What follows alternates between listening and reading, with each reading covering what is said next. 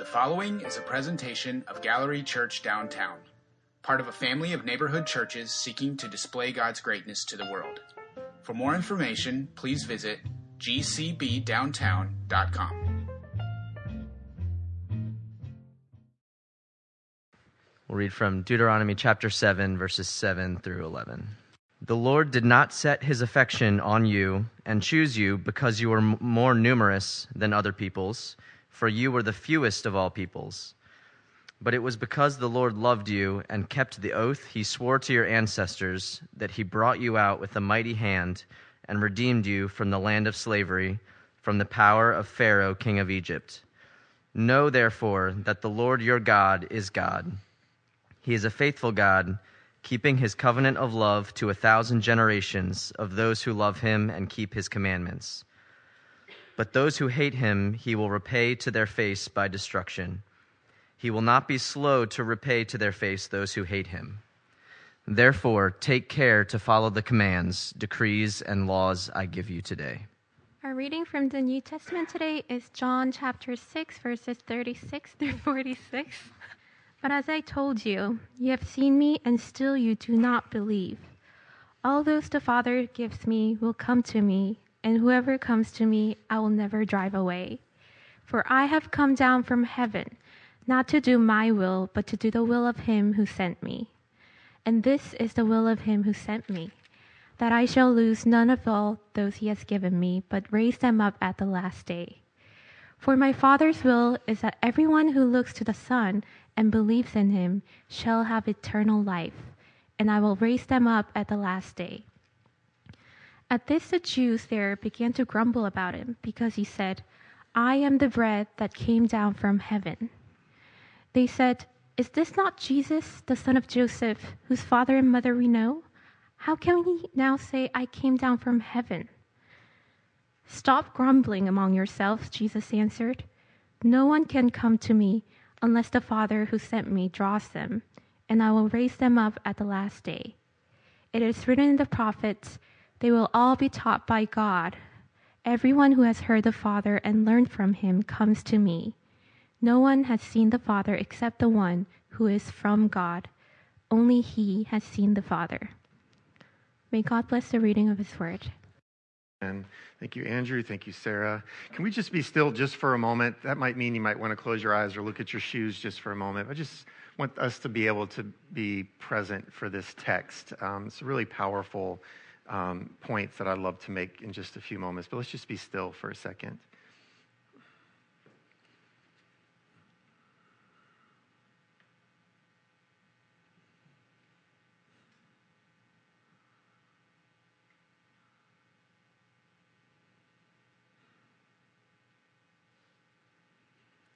All right, well, thank you, guys. Just a quick remembrance moment, because some of you, this is your first time hearing our series in John, but this is the 14th week we've been in John, so you might feel like there's information that you wish you had so that we can understand context. So let me give you a couple of quick points that I think will catch you up really fast. John chapter 20, which is not, we haven't even gotten to that teaching yet. We've referenced it nearly every week. We have it on a slide for you that I want you to be able to see this. But in John chapter 20, John is saying at the end of his letter, now Jesus did many other signs in the presence of the disciples, which John was one of them, which are not written in this book. But these are written, but these are written so that you may believe that Jesus is the Christ, the Son of God, and that by believing you may have life in his name. So let me just ask, if John is summarizing his letter, what is his goal of everything and every word that he's placed in this letter for you and I and the people that he was listening to or writing to that day? Somebody be bold enough to just call it out. Yeah, to prove that he's the Messiah, which is a word that has deep meaning. So what else does this verse tell us is the point of his letter? Like, to have life in Christ. Somebody else said something in this area that we believe, right? So his goal is that we would believe that Jesus is the Messiah, that we would have life in that. Not that someday we would experience life, but there was a present tense. I want you guys to feel this. Because many of us in this room, myself included, we've had, if we just went back to the last 7 days of time that we've had, many of us don't feel much life. We've lived, but generally when somebody says that you felt life, it generally is more of almost like an endorphin filled, like I am just pumped up and excited about my day, and I am looking forward to waking up in the morning. I am looking forward to pushing through my day and accomplishing something. Life means that there is a sense of joy and passion, even if the work is hard or there's something that we might have to push through. But when we are alive, we are not depressed and discouraged and sad, even though we might feel the pressures of life. And so what John is saying here is, look, in Jesus, there is life. In this passage, he throws in the word eternal, which is John 6. We're going to talk about that in just a minute. So John in his letter is making it very clear to us that there's a present tense set of things that we need to be aware of through John's testimony and his writing that is going to reveal what it looks like for us to have a life that then continues on past death. So he's now adding into this scripture that there is something even special beyond what we even know to be seen and to be heard and to experience, right? So John's getting to that. And the other thing that I think is important for all of you that are just stepping into this passage is that nothing in John's gospel is in it by accident. Many of you are in specific studies right now. Many of you have been through it. You're in your first real jobs or outside of college, and you're paying back your student loans and all the things that are stressing you and moving you forward. There's a lot of us in that situation. I want you guys to understand that much like the teachers that strategically decided this is what a freshman needs to know, that a sophomore can need to know, and that a junior needs to know, and that a senior needs to know, and then a graduate student needs to know, and a doctor. Like, there are people that have been strategic of stacking information so that you can get to the place where you either are today or where you're soon going to be. There's been that much intentional thought behind the curriculum and the program that you've stepped into. John has been just as strategic in looking back at his experiences with Jesus and saying, I am going to, with the power of the Holy Spirit that's with me, put together a strategic stream of thoughts. I'm going to start out in the beginning of the letter actually labeling the signs, but as you get more mature and follow along, I'm going to drop the labels and let you find them so that you can then begin to take more and more ownership of the information that's in this letter, so by the end you believe. And you're not only believing, you're tasting of an abundant life that is going to then live on with you for eternity. And so this is the intent of John. And this is why our leadership of our church and why our churches have been teaching through this particular letter is because either you are not yet aware of how much God loves you, or you believe that God loves you, now you're trying to figure out what does life look like that I believe. That's really the only two situations that we're finding ourselves in. There might be a small gap of some of you in the middle that like, do I believe, do I not believe? And you're like kind of caught in like the gray area of like, I think I believe, but then maybe I don't believe. And so, but that's probably a smaller group than those of you that are in here that are like, I definitely don't and I definitely do. And so if I am going to be a good shepherd, caretaker of us today, I want to make sure that those of you that believe, that those of you that truly do believe in Christ, that you are empowered to live that life as a representative of Jesus in this world. And those of you that yet don't believe, I want you to become overwhelmed by what this passage says to you. Because there are a group of people here that are getting ready to be told the truth. And in that, there's an invitation. And so hopefully I can do a good job of talking about that today. So when a pastor doesn't know what to say to its church, he always quotes C.S. Lewis, all right? So anytime you're in a public setting and a pastor is struggling to know how to really get the point across, we go to the one that always got the point across in recent generations, and C.S. Lewis is that one. And I came across an interview that C.S. Lewis had with an American Christian journalist who was writing about well-known personalities that had made a decision to follow Jesus later in life as an adult. So he wasn't looking for people that grew up in Sunday school, going to church, and coming to know Jesus as a 6, 7, or 8-year-old. This journalist was looking for adults that were full on in their adult life, in their careers, that had their full cognitive abilities available to them, that most likely had degrees and were writers and authors and had a world-renowned name in some level. And C.S. Lewis hit this interviewer's list. And the theme of the article was the word decision. And so he wanted to get C.S. Lewis to say how he had made a decision to follow Jesus Christ. How many of you have ever been asked this question very similar to that? Would you just show me a quick hand? There's a few of you. It depends on denominations, like places that you've been discipled or taught. See, some of them come to you and say, so tell me about when you made the decision to follow Jesus Christ. I've had that mentioned to me on numerous occasions. But unfortunately, for this poor writer, he was interviewing C.S. Lewis. And C.S. Lewis wasn't going to be caught up in just the simplicities. He obviously, in some level, wanted to speak the truth and wanted to teach something to this journalist. So unfortunately for this project, C.S. Lewis refused to put into those terms the word, I made a decision. He said, God closed in on him and he couldn't escape. Because he didn't want to believe. If you can find this more in his autobiography, Surprised by Joy, because in Surprised by Joy, he actually uses the phrase, talking about God, the Father, compulsion is our liberation. So he's saying that basically God overwhelmed him and he had no choice but to say, I believe. And I don't know if any of you have ever had a moment in some form of your life where something in your life was so good, so sweet, so powerful that you just couldn't deny it. And I believe that somebody like C.S. Lewis began to understand what Jesus is talking about here in John chapter 6 in a way that I believe is, number one, accurate to what Jesus is saying. And number two is something that I believe is true, that there's not a one of us in here that chooses Jesus. But there is everyone in this room that has been chosen by Jesus. The issue now is do we believe it? Do you and I believe that we are been overwhelmed by God?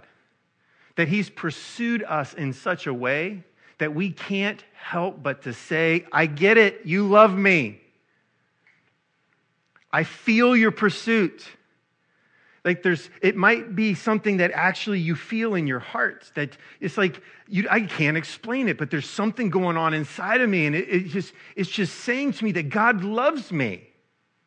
And so Jesus is beginning to talk about this with this audience. But here's the thing. The audience is Jewish.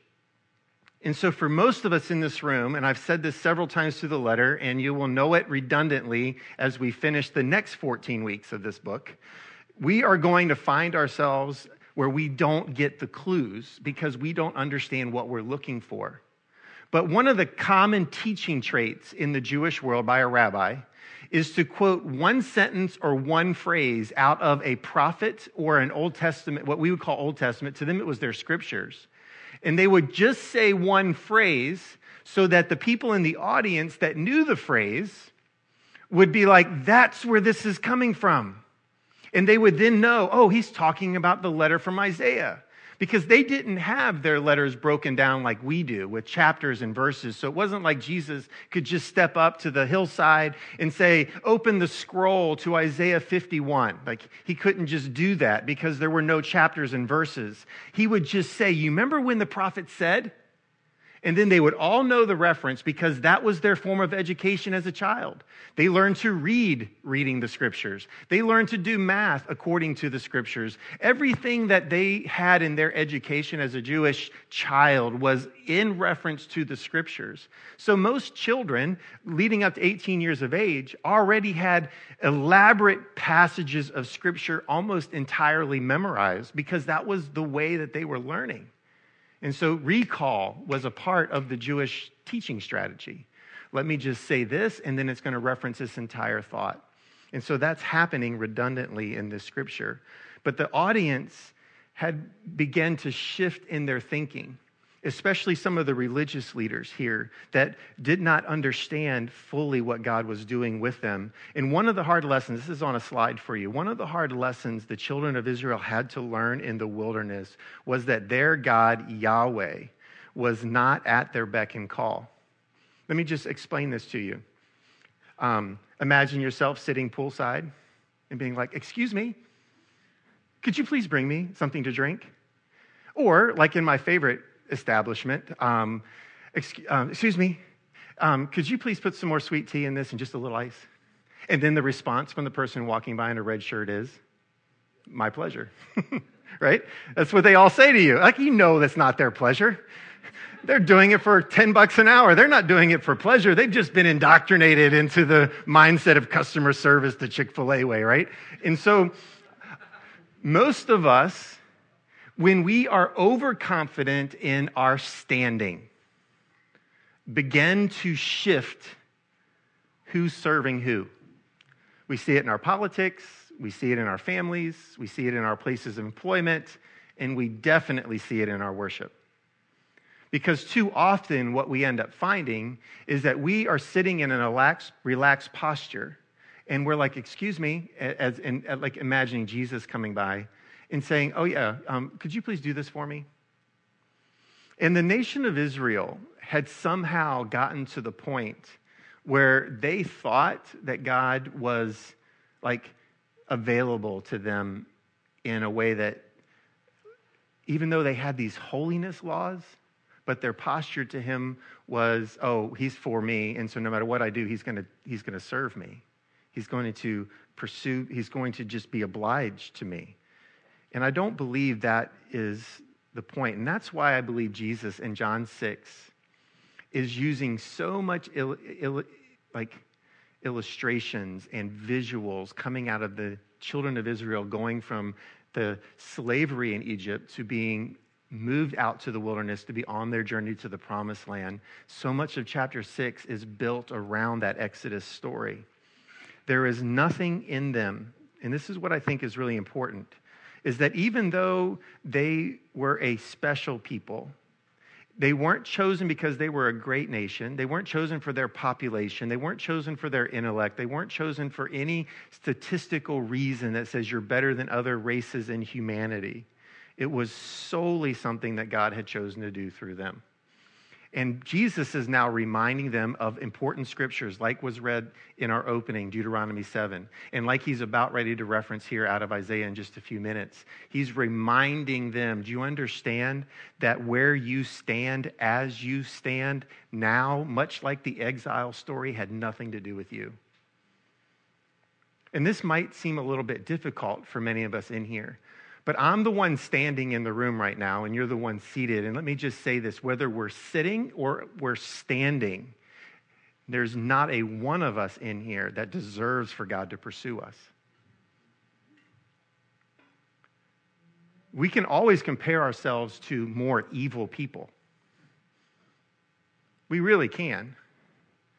But there's not a person in this room that is so good that God counts it a privilege to be like, "Oh, wow, you're perfect too.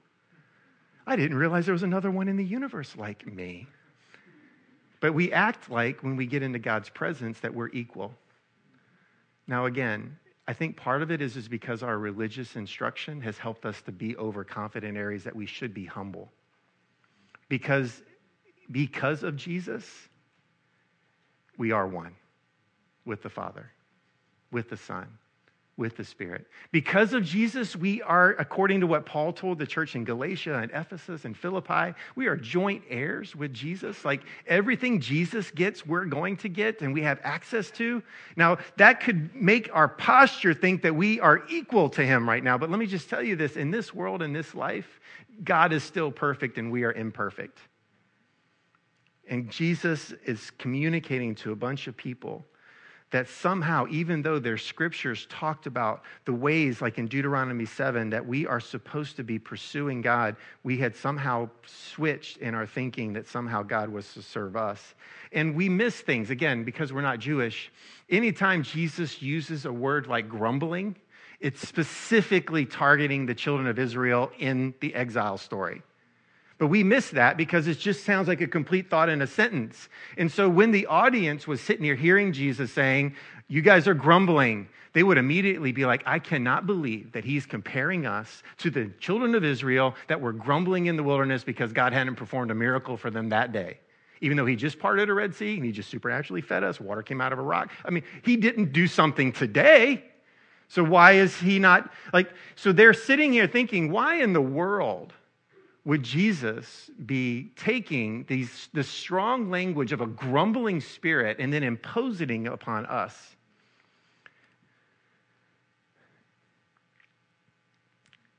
The people sitting there or standing there listening to Jesus, I believe, is the same type of thing that we need to come away with. But the emphasis that Jesus is saying to them is that God is the sovereign one. He's the one that sees. He's the one that knows. He's the one that is wise. He's the one that is sinless. He's the one that knows how to love. He's the one that knows what justice looks like, what mercy looks like. So the list could go on and on and on and on about the attributes of God. And he's saying to this people, there is nothing that is special in and of you other than the fact that God loves you. And that's hard to hear because a lot of times we want to feel special. We want to act like as if we're special.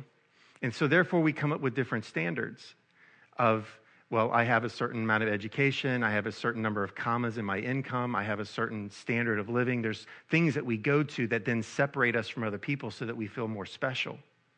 But even Jesus said, yes, some of you are a 1-talent person, and some of you are 10 talents, and some of you are actually going to be a 100-talent individual. But that doesn't mean that any of you are loved more or less. It's just the type of gifts that you were given. Now be a good steward of your gifts. So I shouldn't be competing with somebody like a Warren Buffett or a Bill Gates or somebody that is working in the Silicon Valley that has 2 to 3 commas in their income. Because I wasn't designed to be a scientific mind, to have research and breakthrough. I am a pastor. And that's just a different pathway. And I even am a pastor in not a prosperity gospel movement. So I don't have a jet or a yacht or a Rolls and a driver. There are pastors that get that, but that's not even the pathway I'm on. And so I'm sitting here thinking, God, how many talents do I really have? So I can get distracted by the things that I don't have. Or I could say, God, I want to use what I do have, and I want to leverage it all for your glory and all of your honor. And so some of you are going to produce wealth. Others of you are going to produce sweat. And it's okay, because that's what God has asked us to do, because he's sovereign. He sees. He's wise. He knows. And if we trust him, we're going to find great access to him in a way that's going to be beyond, actually, like John calls it, you're going to feel alive now. You don't have to wait till you die to experience life eternal. You can have eternal life today. And so it goes on here. He's drawing language like out of verse 44 and verse 37. It seems that he is talking about that there is something in the secret places of the human heart where you know that Jesus loves you. Whether you believe it or not, you just know it's true.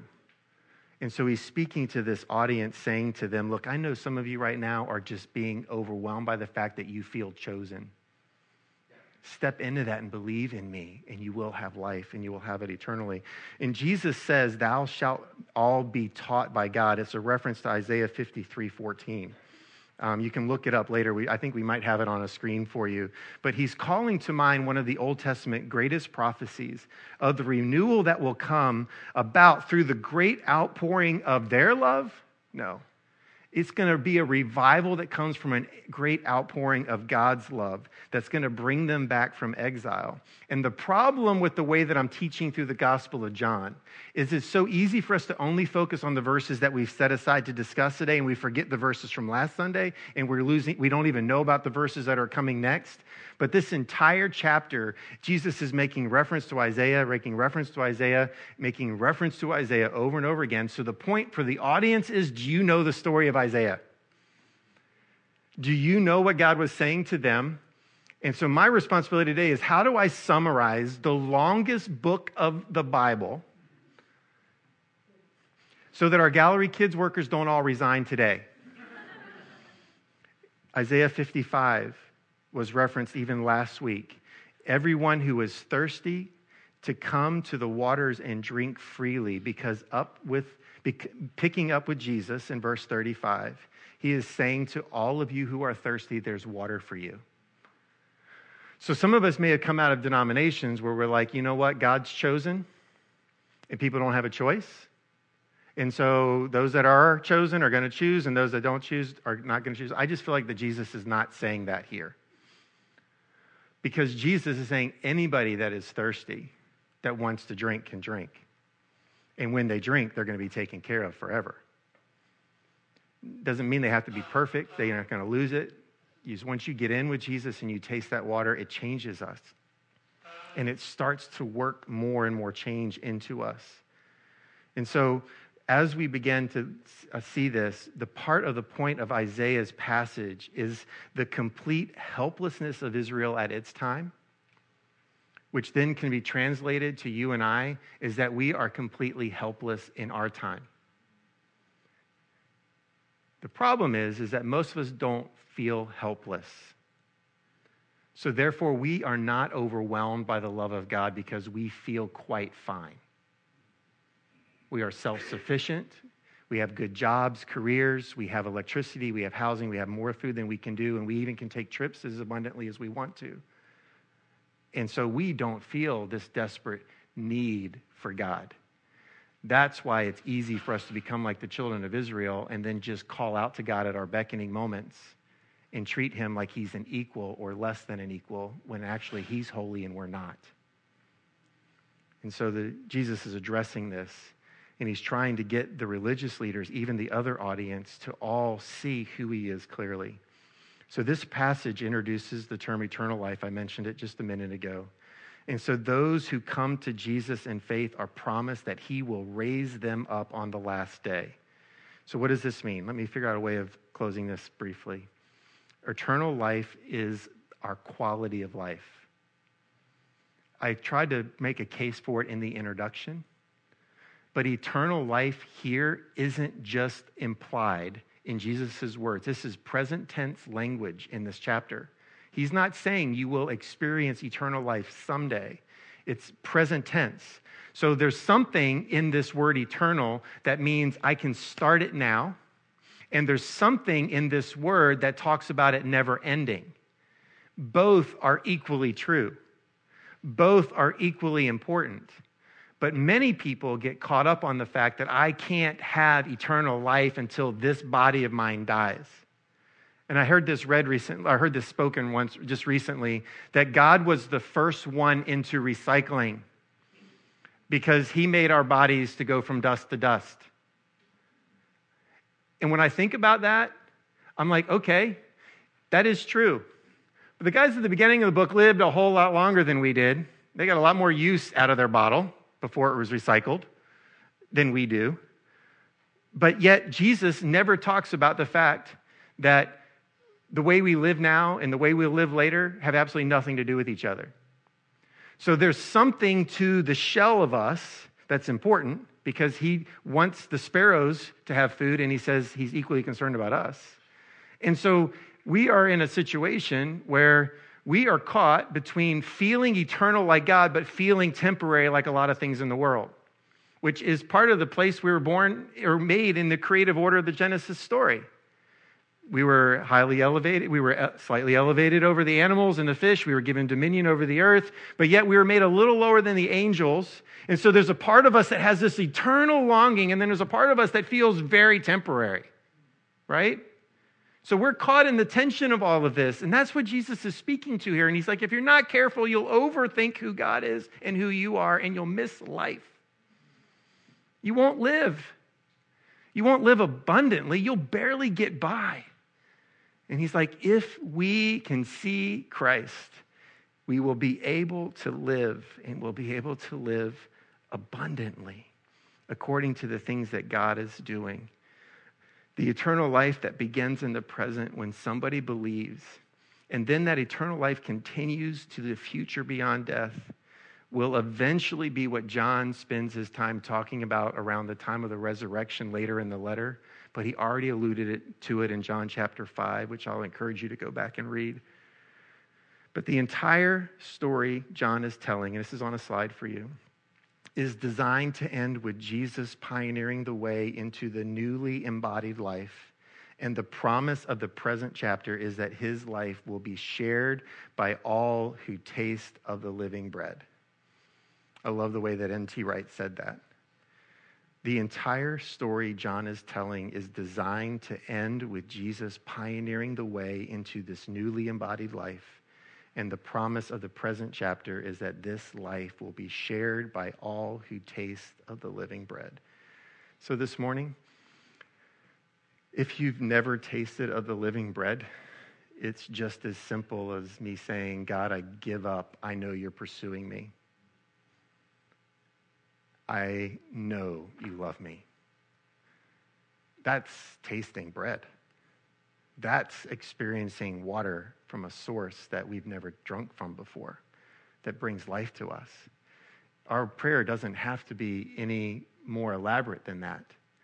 We can literally stop and just say, Father, thank you for loving me. I'm in. I don't know everything, but I know that I can just tell you're pursuing me. But then the rest of us that have had moments where we knew God was pursuing us, why are we counting ourselves equal to him? What is going on in our world?